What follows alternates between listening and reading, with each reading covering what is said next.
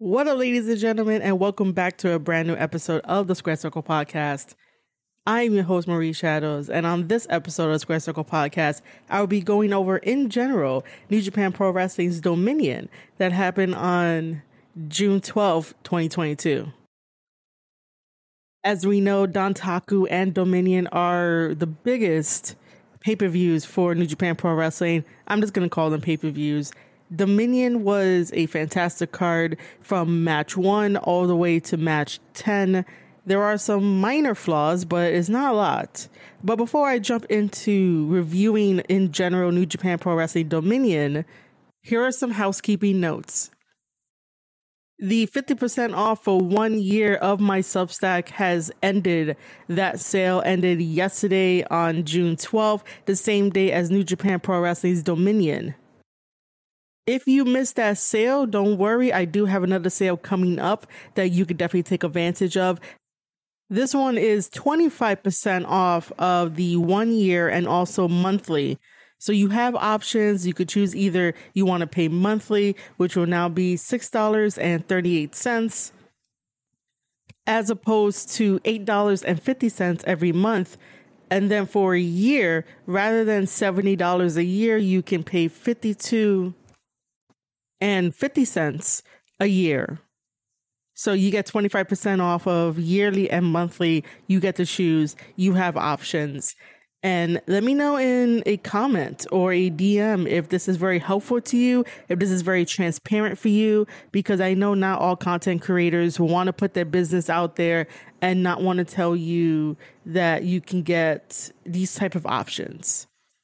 I like being transparent with all of my listeners, my readers, all of my supporters, so that way you know what you're getting and you're never going to be blindsided by the fine print. I do not believe in fine print, so you're always going to get some type of transparency from me, and I'll be as transparent as I can. And this may backfire on me just because, I don't know, people seem to be more comfortable with fine print than they are with people being upfront. But if you like people being upfront, let me know in a comment or a DM that these help you out. I'm going to be starting that sale soon. It's going to be marieshadows.substack.com/summer sale. That link will also be provided in the description below. So if you have the means and you want to support the brand and unlock everything, because I'm still trying to get more wrestler interviews, we'll have more content when it comes to watching matches and doing tape studies, my novel that I want you guys to read, various wrestling articles, and more that we put behind a paywall, because this takes time and effort and I don't have any big backing behind me at all. It is just me, myself, and I doing all of this work to produce different types of content that you can view, whether it's a video content, podcast episodes, written episodes. Like, I do it all myself. So I will be dropping that link in the description. And again, if you missed the 50% off, I'm sorry, but at least I have something a little bit better to make it up and see if more people will be interested in grabbing a paid subscription to marieshadows.substack.com. If you do manage to grab a subscription, that means that you're giving me the greatest freedom in the world, and that is to be financially free, like everyone says. And all of my content will be unrestricted, and we get to have a good time together, and more stuff will be coming. Just remember that, again, this is all me doing this. I don't have a team to bounce off ideas and to make the Square Circle info, the newsletter on Substack, way more better than what it is. But I think I did a very fantastic job, considering that the newsletter is a month old. And I have everyone here that listens to me, reads my content, shares my content. You don't always have to agree with me, and I'm not trying to brainwash anyone into believing that my opinions are the right way and my opinions are everything and my opinion is this, my opinion is that, and you should have the same type of mentality that I do. No, I get that everyone is different. However, it's just that sometimes I would know a little bit more since I've been in the business a little bit longer, and fans are just being fans. I don't look at professional wrestling the same way as everyone else does, and that's okay too. So, it's okay to not agree with everything that I say. One last housekeeping note is that I will be finishing Best of the Super Juniors this month, so you guys will get all the cool podcast episodes. They're not going to be video episodes. They're going to be all podcast episodes, all audio podcast episodes, where I go over Best of the Super Juniors in full, because I made a promise to myself that I will finish something that New Japan puts out. For far too long, even though I do this by myself, that I don't have a team, I see other people succeeding in the fact that they cover fully a New Japan tournament. And I promised myself that I will do the same thing. Doesn't matter how long it takes me, as long as I finish it, because, I want to be right there with the best of them. The only problem is that I give you guys way more extra goodies than the best of them, where it's just simple. This match happened via this pinfall or submission and how long the match was. So that's a simple approach to just regularly covering these tournaments. But again, I like to give you guys a little bit extra when it comes to how I handle covering the tournaments. And then I feel overwhelmed because I have to keep up with it. And especially if it's, back to back to back, that's a little overwhelming. But I'm going to finish up those Best of the Super Junior podcast episodes, maybe write some more articles.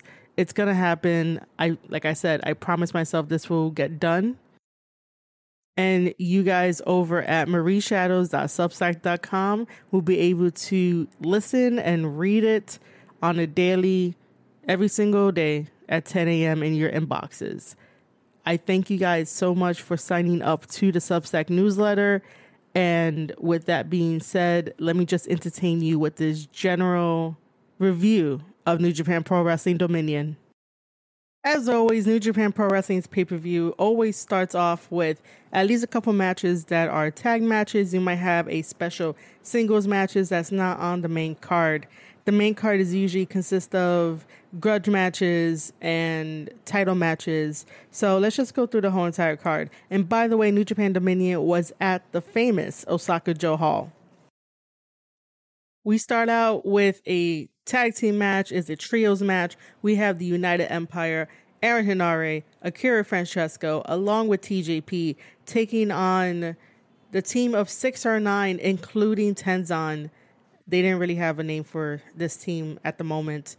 But 6R9 are the junior tag team champions of New Japan Pro Wrestling. So that's Master Wato and Taguchi, along with Tenzan, like I said. This was a very fantastic match. It was cool. There was a lot of technical stuff in the beginning and then high flying to start.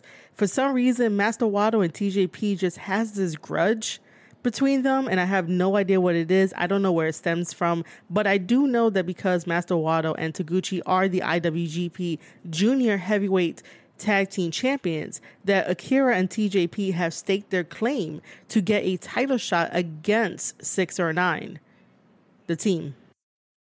But other than that, I don't know if TJP is trying to prove that Master Wato ain't up to his level or whatever the case may be. Taguchi gets in some hip attacks to TJP. We have a combination move here where it's a fireman's carry into fireball, which is Akira running at the opponents and hitting some double knees behind their head.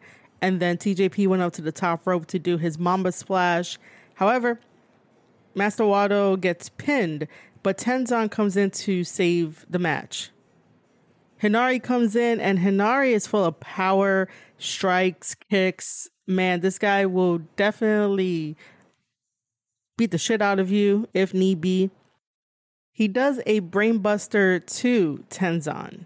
And then, after Tenzan kicks out, he decides to do a full Nelson lock on Tenzan. Tenzan then proceeds to tap out, and Henare wins this trios match for his team, the United Empire. The interesting thing about that is that Henare, for a couple years has been under the tutelage of main unit and the senpais. And basically they wanted him to do what they wanted. But the moment that he broke out and joined the United Empire, thanks to Will Ospreay, Henare has finally found himself and definitely made the most out of it, and it's definitely been working. He's more comfortable being himself rather than trying to fulfill what the office and the senpais really want of him back in the day. And this victory over Tenzan is just a step in the right direction of New Japan finally seeing Henare and Henare finally getting that breakout light on him, that breakout spot on him.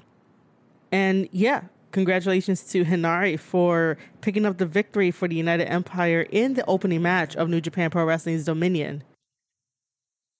Our next match is another 6-man match where you have LIJ taking on Bullet Club. Hiromu, Bushi, and Naito represent LIJ. El Phantasmo, Taiji, and Ace Austin represent Bullet Club. This was an interesting match. LIJ having fun. Naito trying to figure out the magic trick that Ace Austin always does at the beginning of his matches. And of course, Naito and Hiromu are like the best duo to just have some fun in the ring. Bullet Club managed to take advantage of this in a very big way, big offense on Naito. However, Hiromu came in with his quick offense and managed to turn the advantage in LIJ's favor. However, it was a little too much where we had ELP doing his finisher to CR2 and picking up the victory for Bullet Club for this 6-man match at New Japan Dominion. Our next match is still a how the fuck did we get here match. It was Yano versus Gallows. Thank God this thing ended in like a minute, maybe 2 minutes. I'm being generous. But Yano is so good at cheating that I am not going to say my usual fuck Yano here because I really didn't care about this match. I don't care about the Good Brothers. Yano is there, but Yano sort of peaked. But in general, I never really cared about Yano. So the only way that Yano wins this one against Gallows is doing a low blow, and decided to pin Gallows after the low blow. So Yano picked up the victory over a Bullet Club member, Gallows. I wouldn't be surprised if Bullet Club decided to pick up Yano because he's more of an asset and he cheats like a Bullet Club member way better than any of the Bullet Club members there. So I wouldn't be surprised if they decide to be like, hey, Yano, you want to be part of Bullet Club? You know, I'm just saying, I wouldn't be surprised. Our next match is another 6-man tag. Again, I don't really care about this one. I didn't follow the story too much. This is House of Torture. So we have Evil, Yujiro, and Sho taking on Suzuki-gun, which is Zack Sabre Jr., El Desperado, and Yoshinobu. This was an attempt to have new champions, but it wasn't going to happen. If you guys don't know, House of Torture has been invited to compete at a GLEAT event. Most New Japan wrestlers have been invited to go over to GLEAT to fight the wrestlers over there. It's going to be another show. I'll have more information on that on marieshadows.substack.com. But just be aware that this 6-man tag of House of Torture versus Suzuki-gun just ends with House of Torture winning. Suzuki-gun was ready for that sneak attack, and they got to get better with the sneak attack so that people can actually be ambushed and not know that it's going to be coming. But it's House of Torture. It was an all-out brawl on the outside coming into the ring. We finally managed to have it in the ring. But this whole entire match between these two teams was super messy. It wasn't even gimmicky with all the shenanigans that Dick Togo does, all the cheating that he does, and all the stupidity that Evo does. This felt more like it was very messy. Zack Sabre Jr. will come in and sort of just like attack the opponents if they had one of his members, one of his buddies in a submission, and then go out to the outside to do some more damage. It just looked really, really messy. So yeah, House of Torture retains their 6-man Never Openweight Championship titles, and they win this match, and most likely they're going to be bringing those titles with them to GLEAT to show off to the Japanese fans who are going to be attending that event.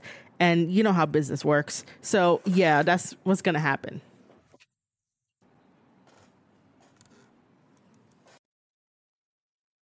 Our next match is a rematch. Jeff Cobb and the Great Khan take on Chase Owens and Fale of Bullet Club. This is for the IWGP World Heavyweight Tag Team Championships that Chase and Fale have, and they took it from Jeff Cobb and the Great Khan. This match was okay. This match was kind of interesting. They could have just labeled this match as a tornado tag match where you don't necessarily need tags to come in and out, because there was a lot of double tag teaming against Jeff Cobb, which I was finding super annoying. Super annoying. I get that Jeff Cobb is a really dangerous man. He has this freakish strength of his, and he gives a tour of the islands like no one else. So I understand if you double team him, you're going to eventually wear him down, and you might end up retaining the tag team titles while also trying to keep the Great Khan out of the match. But I just think this was really done bad. You know, like, thank God that the match ended with the Great Khan coming in, getting in some offense, getting in some combos to allow Jeff Cobb to relax for a little bit. And then it was tag teaming combination of Jeff Cobb and Great Khan going after Fale and Chase. And thank God that Jeff Cobb managed to get the victory to have himself and the Great Khan become our new IWGP World Heavyweight Tag Team Champions, because they did not even get off the ground trying to build the tag team division. That was my one minor flaw in this match when I was watching it. It's just that I needed something equal. It can't always just be a single beatdown and then someone has the comeback, and it just looks a little foolish, feels a little foolish, especially with all the timing and everything.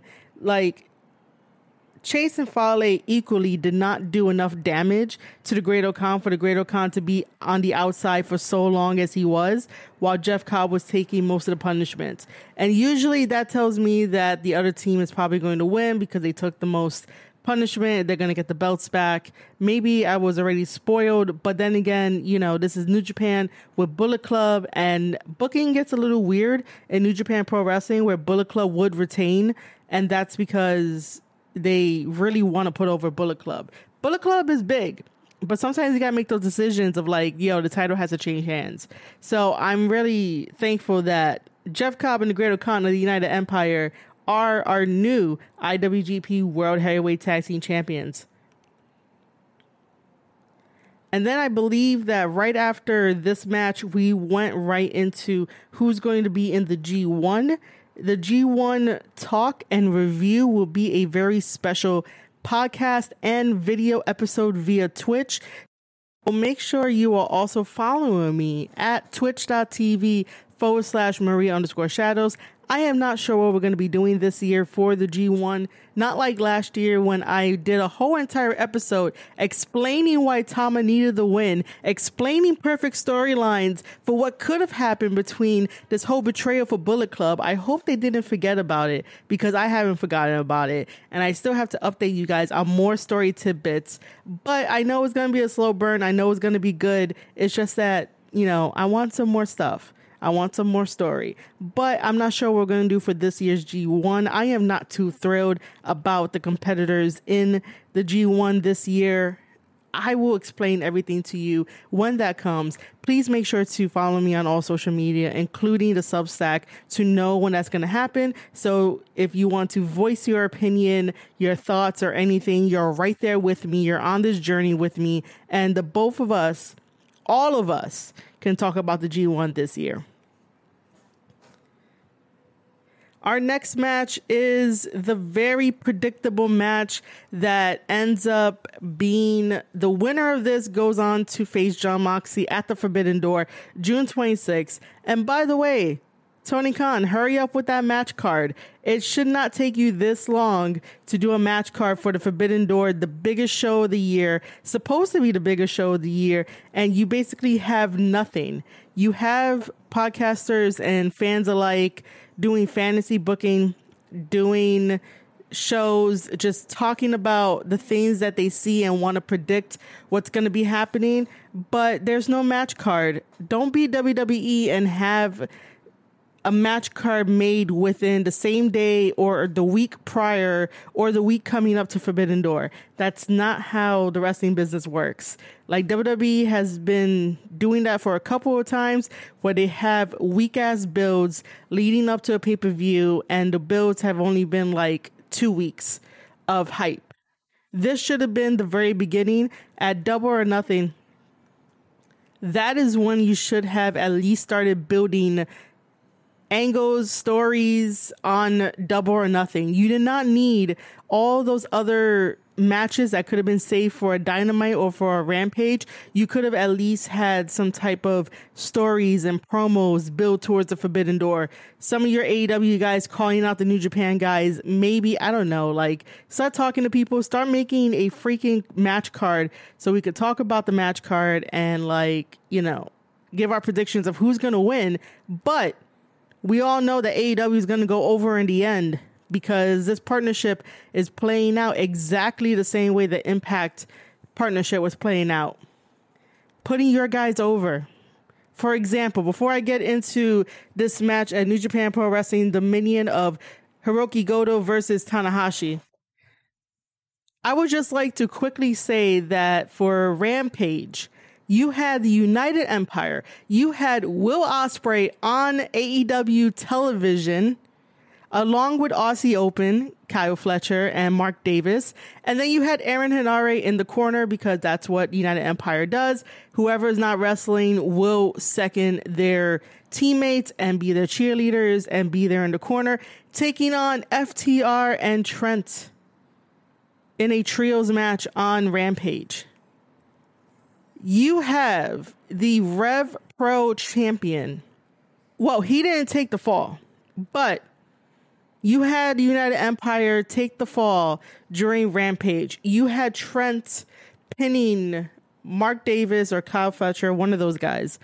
And you killed the momentum heading into Forbidden Door by doing that. You know, FTR talks a lot of shit. And Dax is the one that always talks a lot of shit to the point where you want to punch him in the face. And then somehow ends up still being baby faces on the internet and in real life while still talking shit about other things. I don't get it. Anyway, FTR has been saying forever that they are the best tag team in the world. FTR has done the indies. FTR has went to WWE. FTR went to AEW. FTR are the AAA tag team champions, but they have yet to step foot into New Japan Pro Wrestling. For a team that says they are the best in the world, they're always, in general, they're always afraid to go to New Japan. New Japan, I would think, if you talk to the right people, make the right decisions, make the right deals, you get to come in and probably be in one of the tours. It's not that difficult. We all have technology, but it seems like everyone don't want to use technology, but they want to use it for other things rather than like advancing their careers.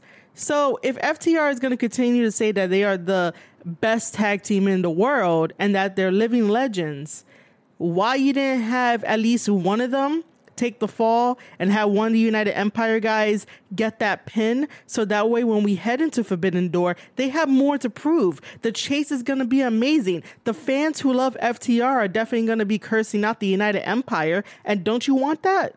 You want that type of competitiveness from the fans, FTR, United Empire, the United Empire fans. So that way your product can grow, the casual fans could get in on it. You can make all the money in the world. They could make money too off of merchandise sales. You can market this as, you know, Ospreay could run his mouth the way that he does.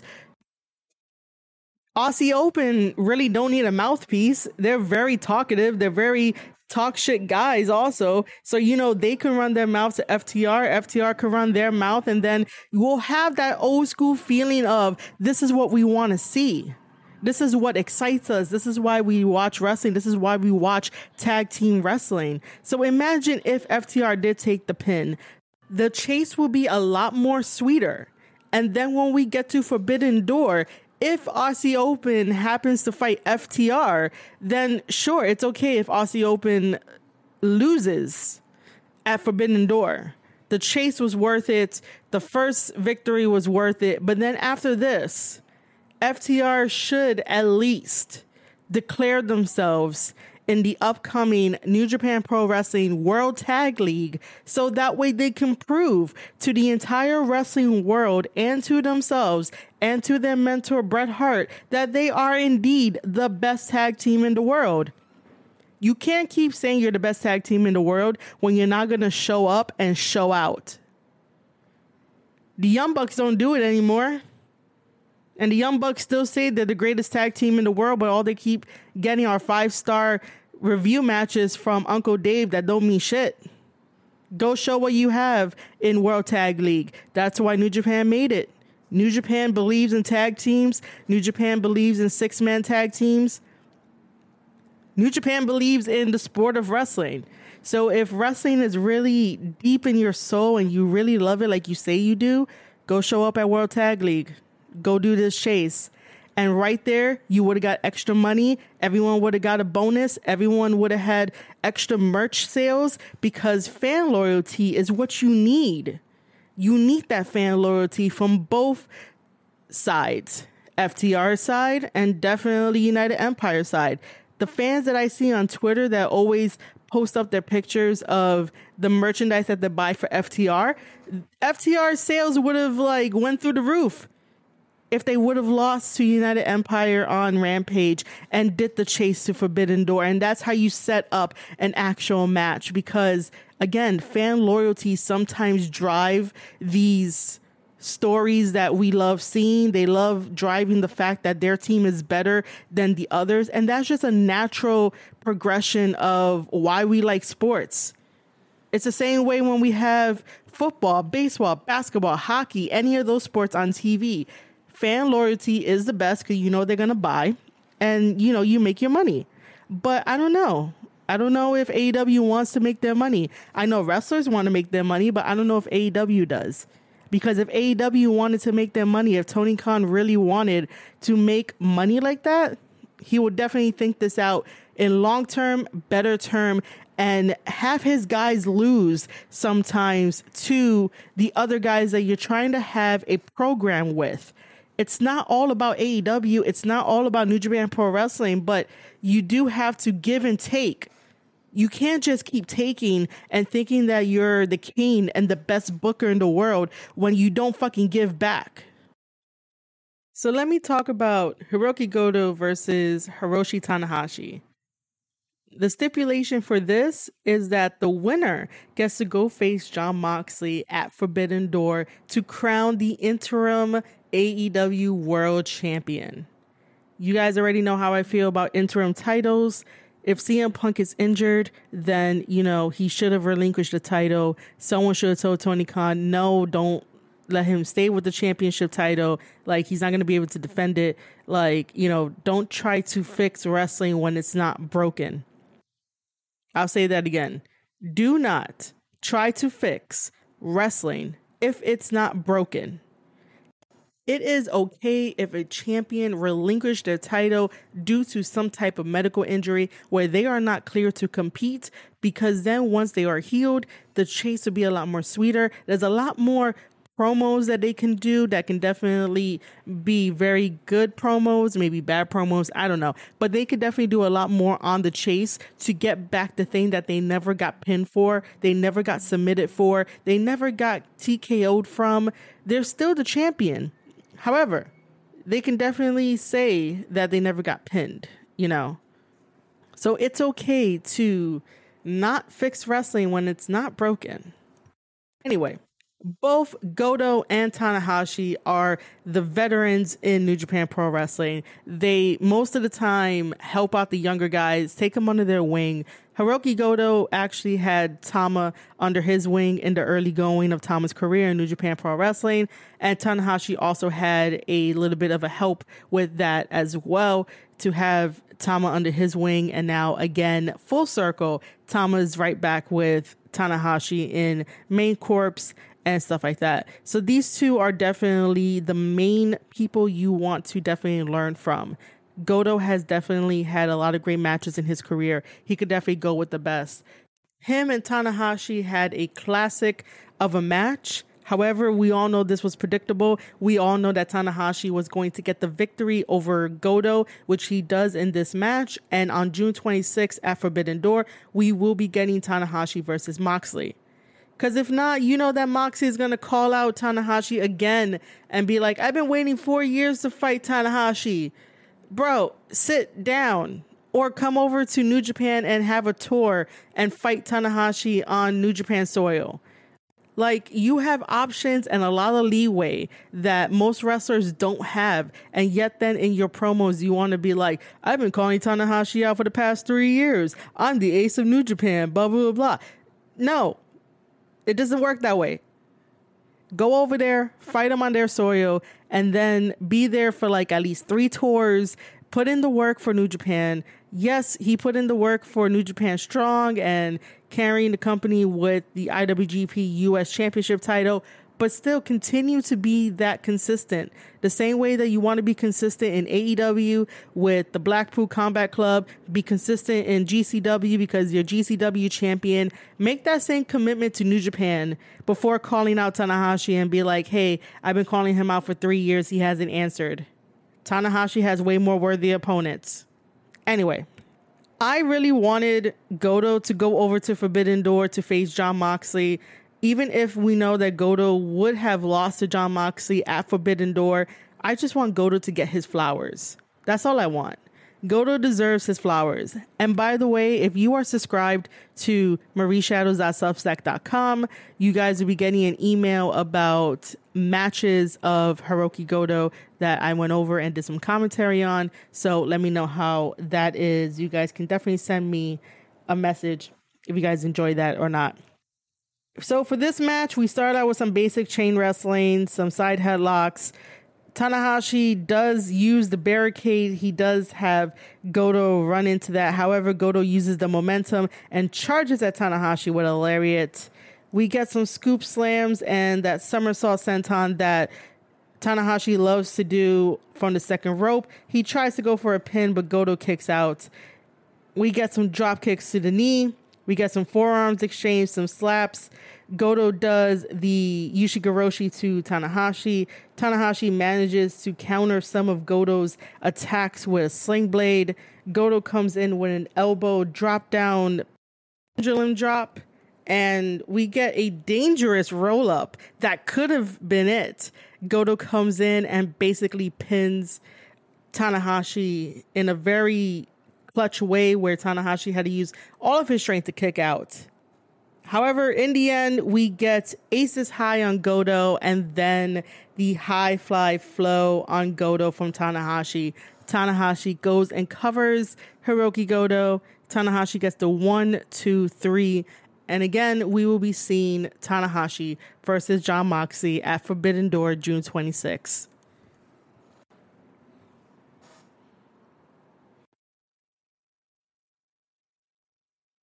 Our next match is a very interesting match.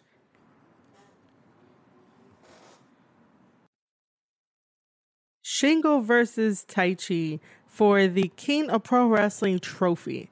This one had a stipulation, and it was simply a 10-minute time limit match. And every single pinfall that the referee would count, that would equal your points. For example, for every pinfall, the amount of seconds that you are down on the mat before kicking out, they count as points.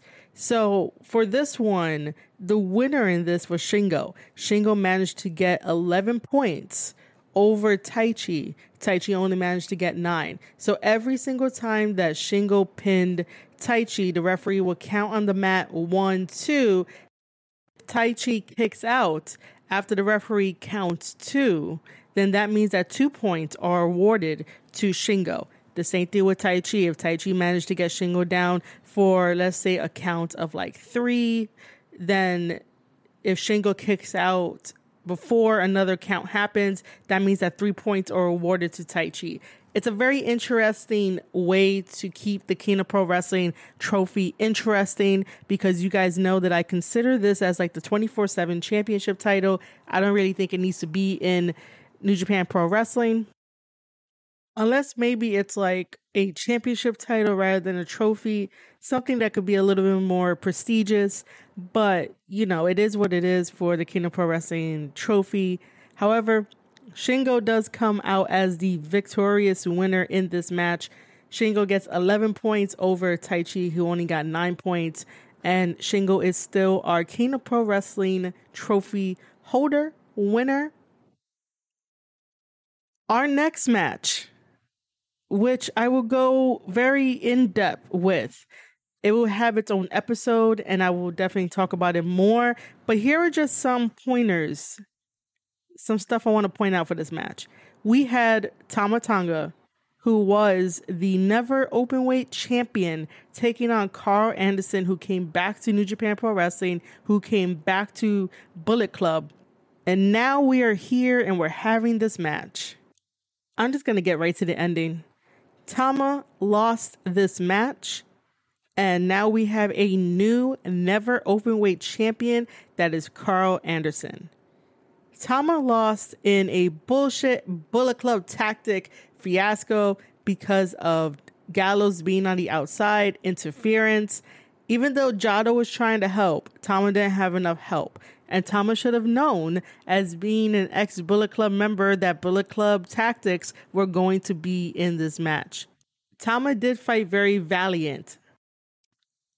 It makes no sense for Carl Anderson to get the championship title when he just came back into New Japan as a whole and back into Bullet Club. Sure, he has the experience. Sure, he's a veteran. He's been there before, but he left to go to greener pastures.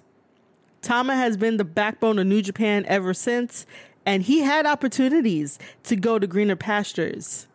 But Tama still remains loyal to New Japan Pro Wrestling. That is his home. And the one time that they make Tama a singles champion, other than a tag team champion with his brother T, they take the championship away from Tama, and Tama didn't get the chance to elevate the Never division. Every time a heel gets the Never Openweight Championship title, they don't elevate the division. New Japan has a lot of guys that could be going for that Never title, and it could definitely be like a hot potato type of game where the newer guys that should be pushing the company definitely get a chance to fight Tama at his very best. Because Tama is the best person they have in New Japan Pro Wrestling to carry what it means to be a never open weight champion, rather than giving it to Carl Anderson for some strange ass reason. Or maybe Carl politicked his way to get the belt. Tama barely even defended it. In his first title defense, you're saying that Tama wasn't smart enough as a babyface to basically beat Carl Anderson, when Tama is way better leaps and bounds over Carl Anderson. There's nothing spectacular about Carl when he wrestles. It's very basic. It's very simple. And I usually like that kind of stuff, but I need something a little bit more.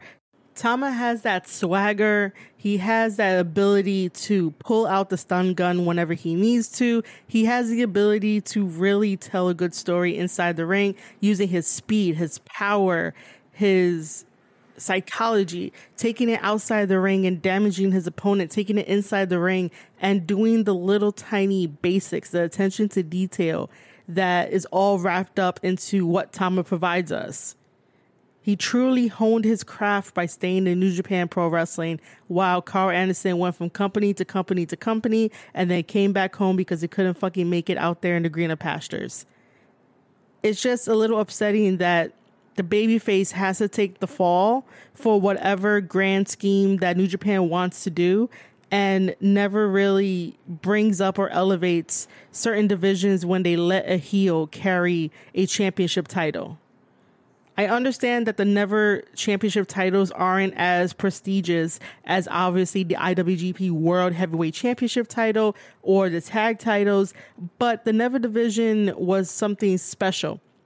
It's basically a transitional division where other guys in New Japan Pro Wrestling can hone their skills, can understand what it means to be a champion and what it truly feels like to have some gold around your waist, gold on your shoulder, and push the New Japan brand further than what it can be. Like, I really wanted Tama Tonga versus Hinare.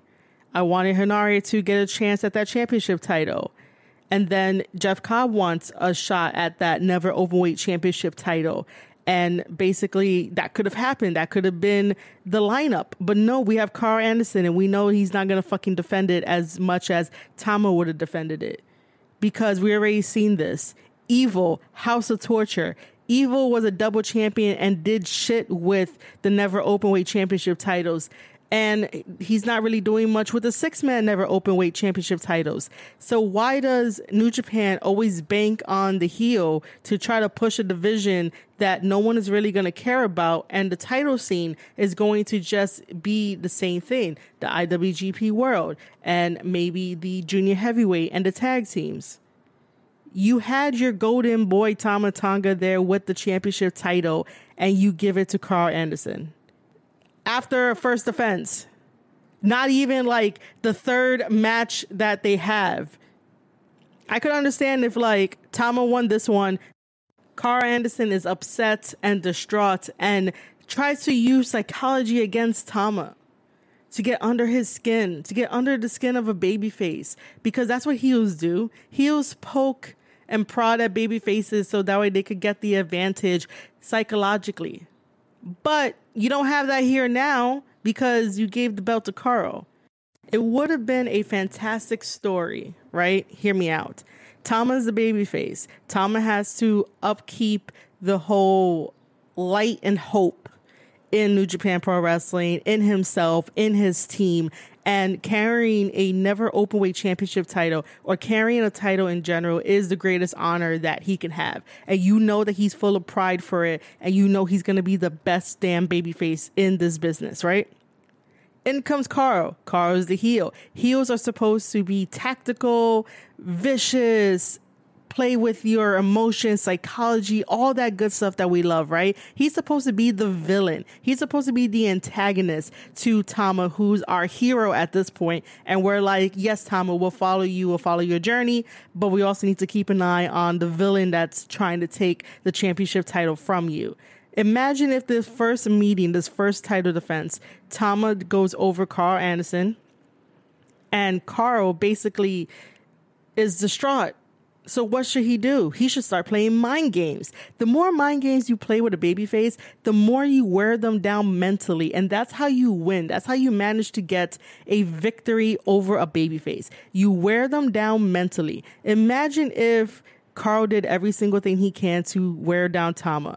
Tama starts getting doubts. Darkness starts going into Tama's mind, maybe his heart, and maybe he feels like he's not worthy enough for this championship title, and he's believing everything that Carl Anderson says. Then maybe on the third or fourth match that they have, I can agree that Carl Anderson has been worthy in this chase to get a belt off of Tama Tonga because he feels that his place has been taken, and now that if he gets the victory over Tama, everything is set right.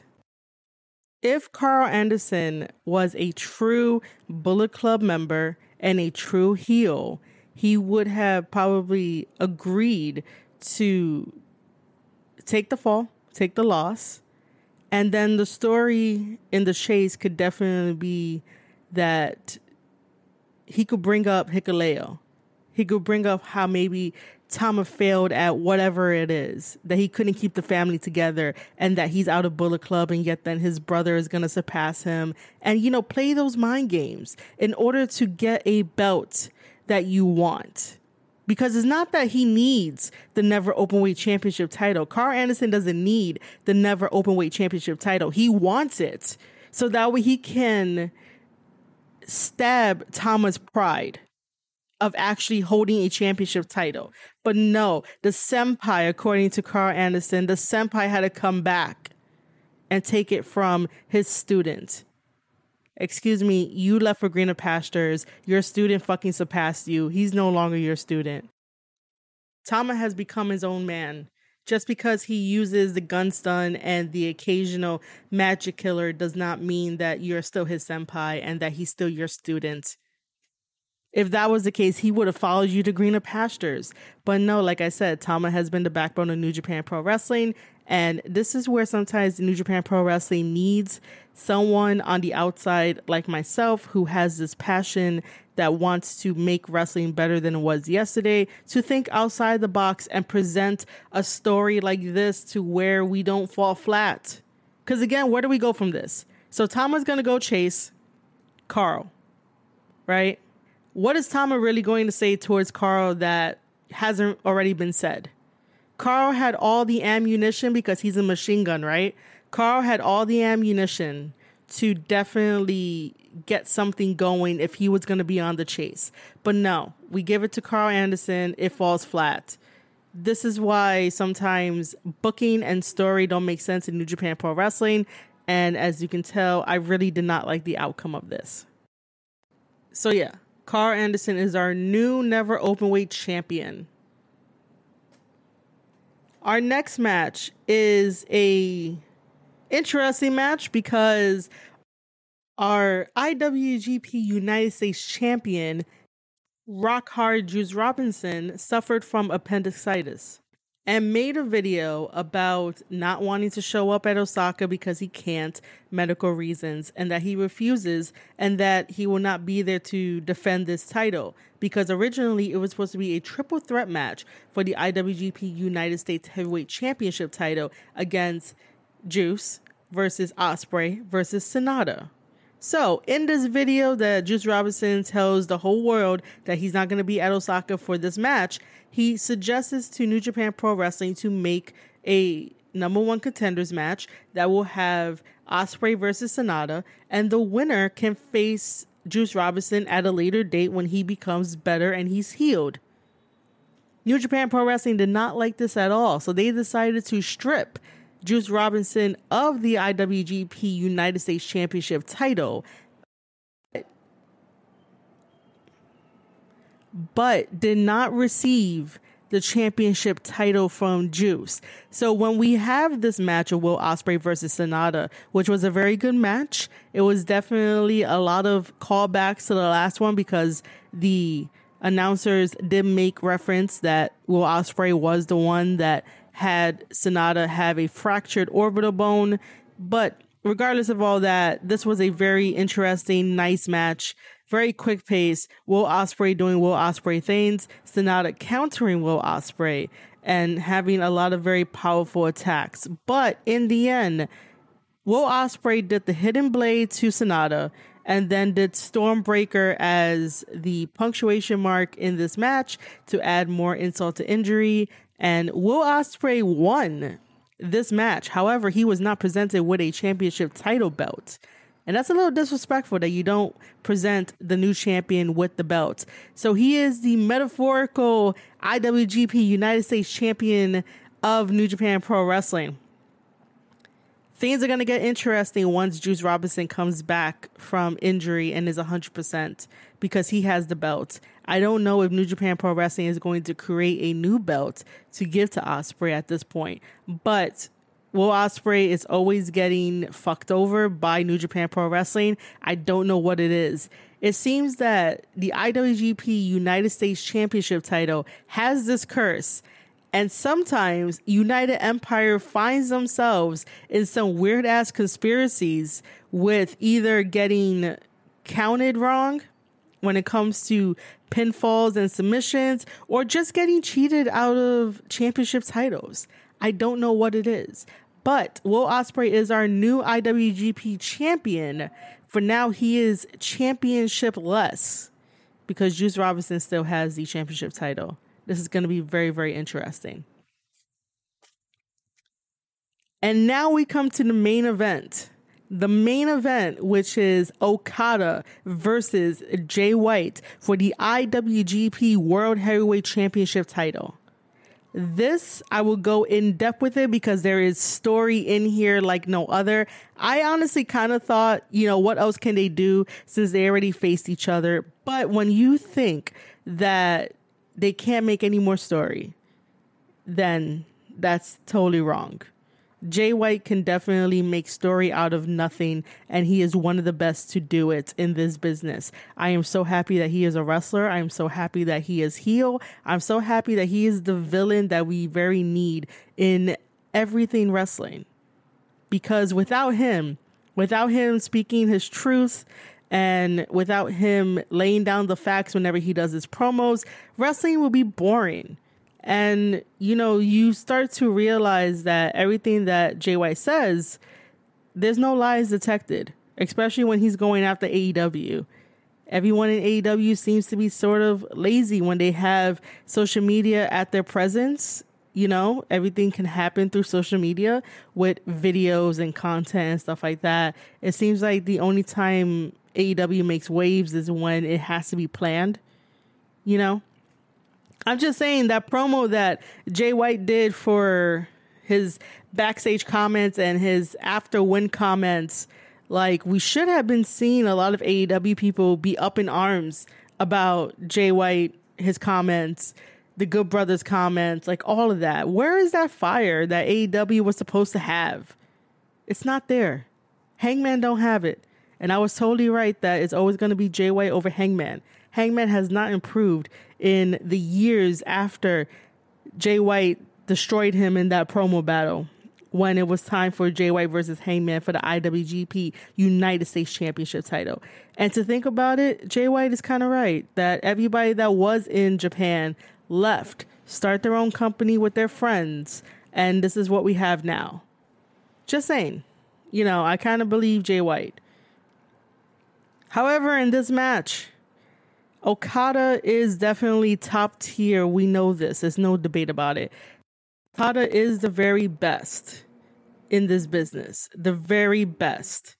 And Okada already knows Jay. He already knows the rundown and everything. So, he knows that going into this match with Jay, it's going to be a really, really mental drain, I would think, on him.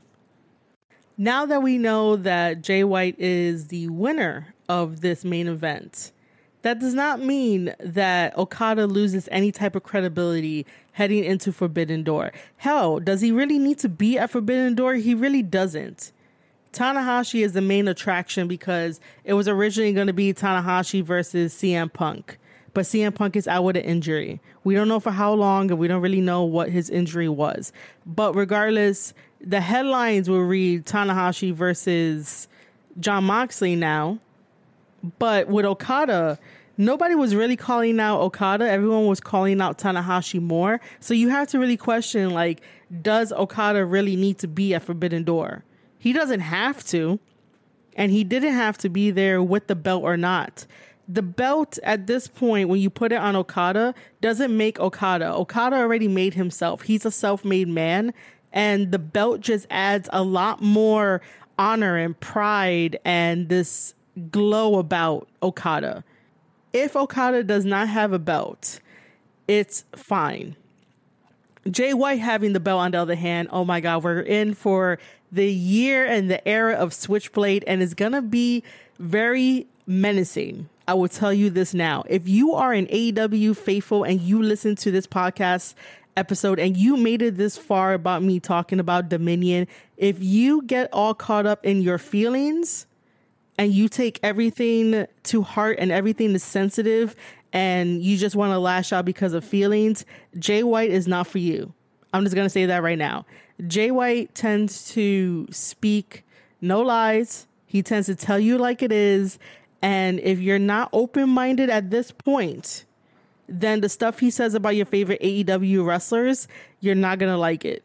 I already did a whole spotlight episode of Jay White. You guys can go refer to that as resources. But I'm letting you know now, this is just a warning. If you are super sensitive, if you get all caught up in your feelings, Jay White is not the person for you to follow. I'm just letting you know.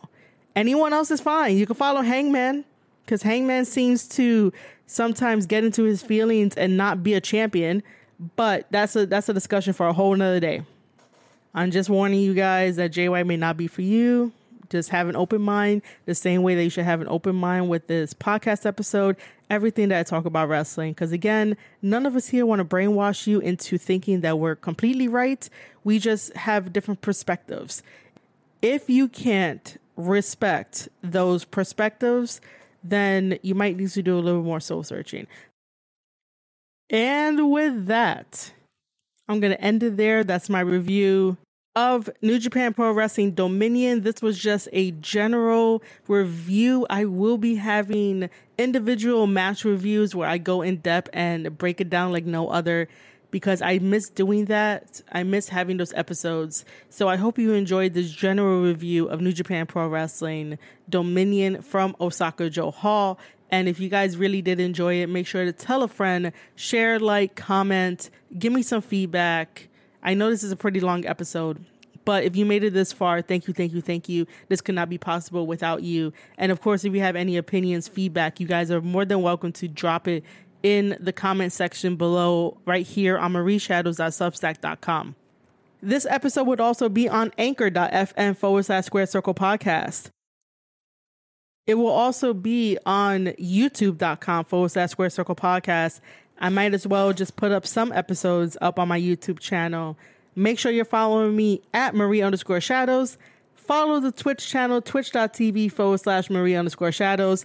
And the most important one, marieshadows.substack.com. I will gladly, happily love you if you join me on this journey. All you have to do is just sign up. It's free for signing up. You can also do a paid upgrade subscription where you can definitely unlock everything that I'm going to be having come out in the future, in the next couple of weeks, any type of paid content. So there is an option there for you.